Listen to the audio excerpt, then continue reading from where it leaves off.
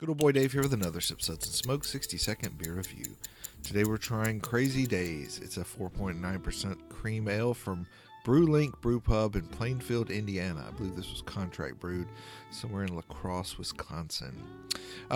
This is a cool style. It's meant to mimic almost the flavor profile, the crispness of a light lager, but brewed as an ale. They come pretty close to this. I'd say it's a little bit sweet. For me, there is a nice hop presence, but it's just, I wish there was a little bit more. It's a tasty beer, but I'm getting more of the malt than hops, and I wish it would just balance more. I'm going to give it a SUDS rating of 2 out of 5. Hey, hope you enjoy these reviews. Let me know in the comments.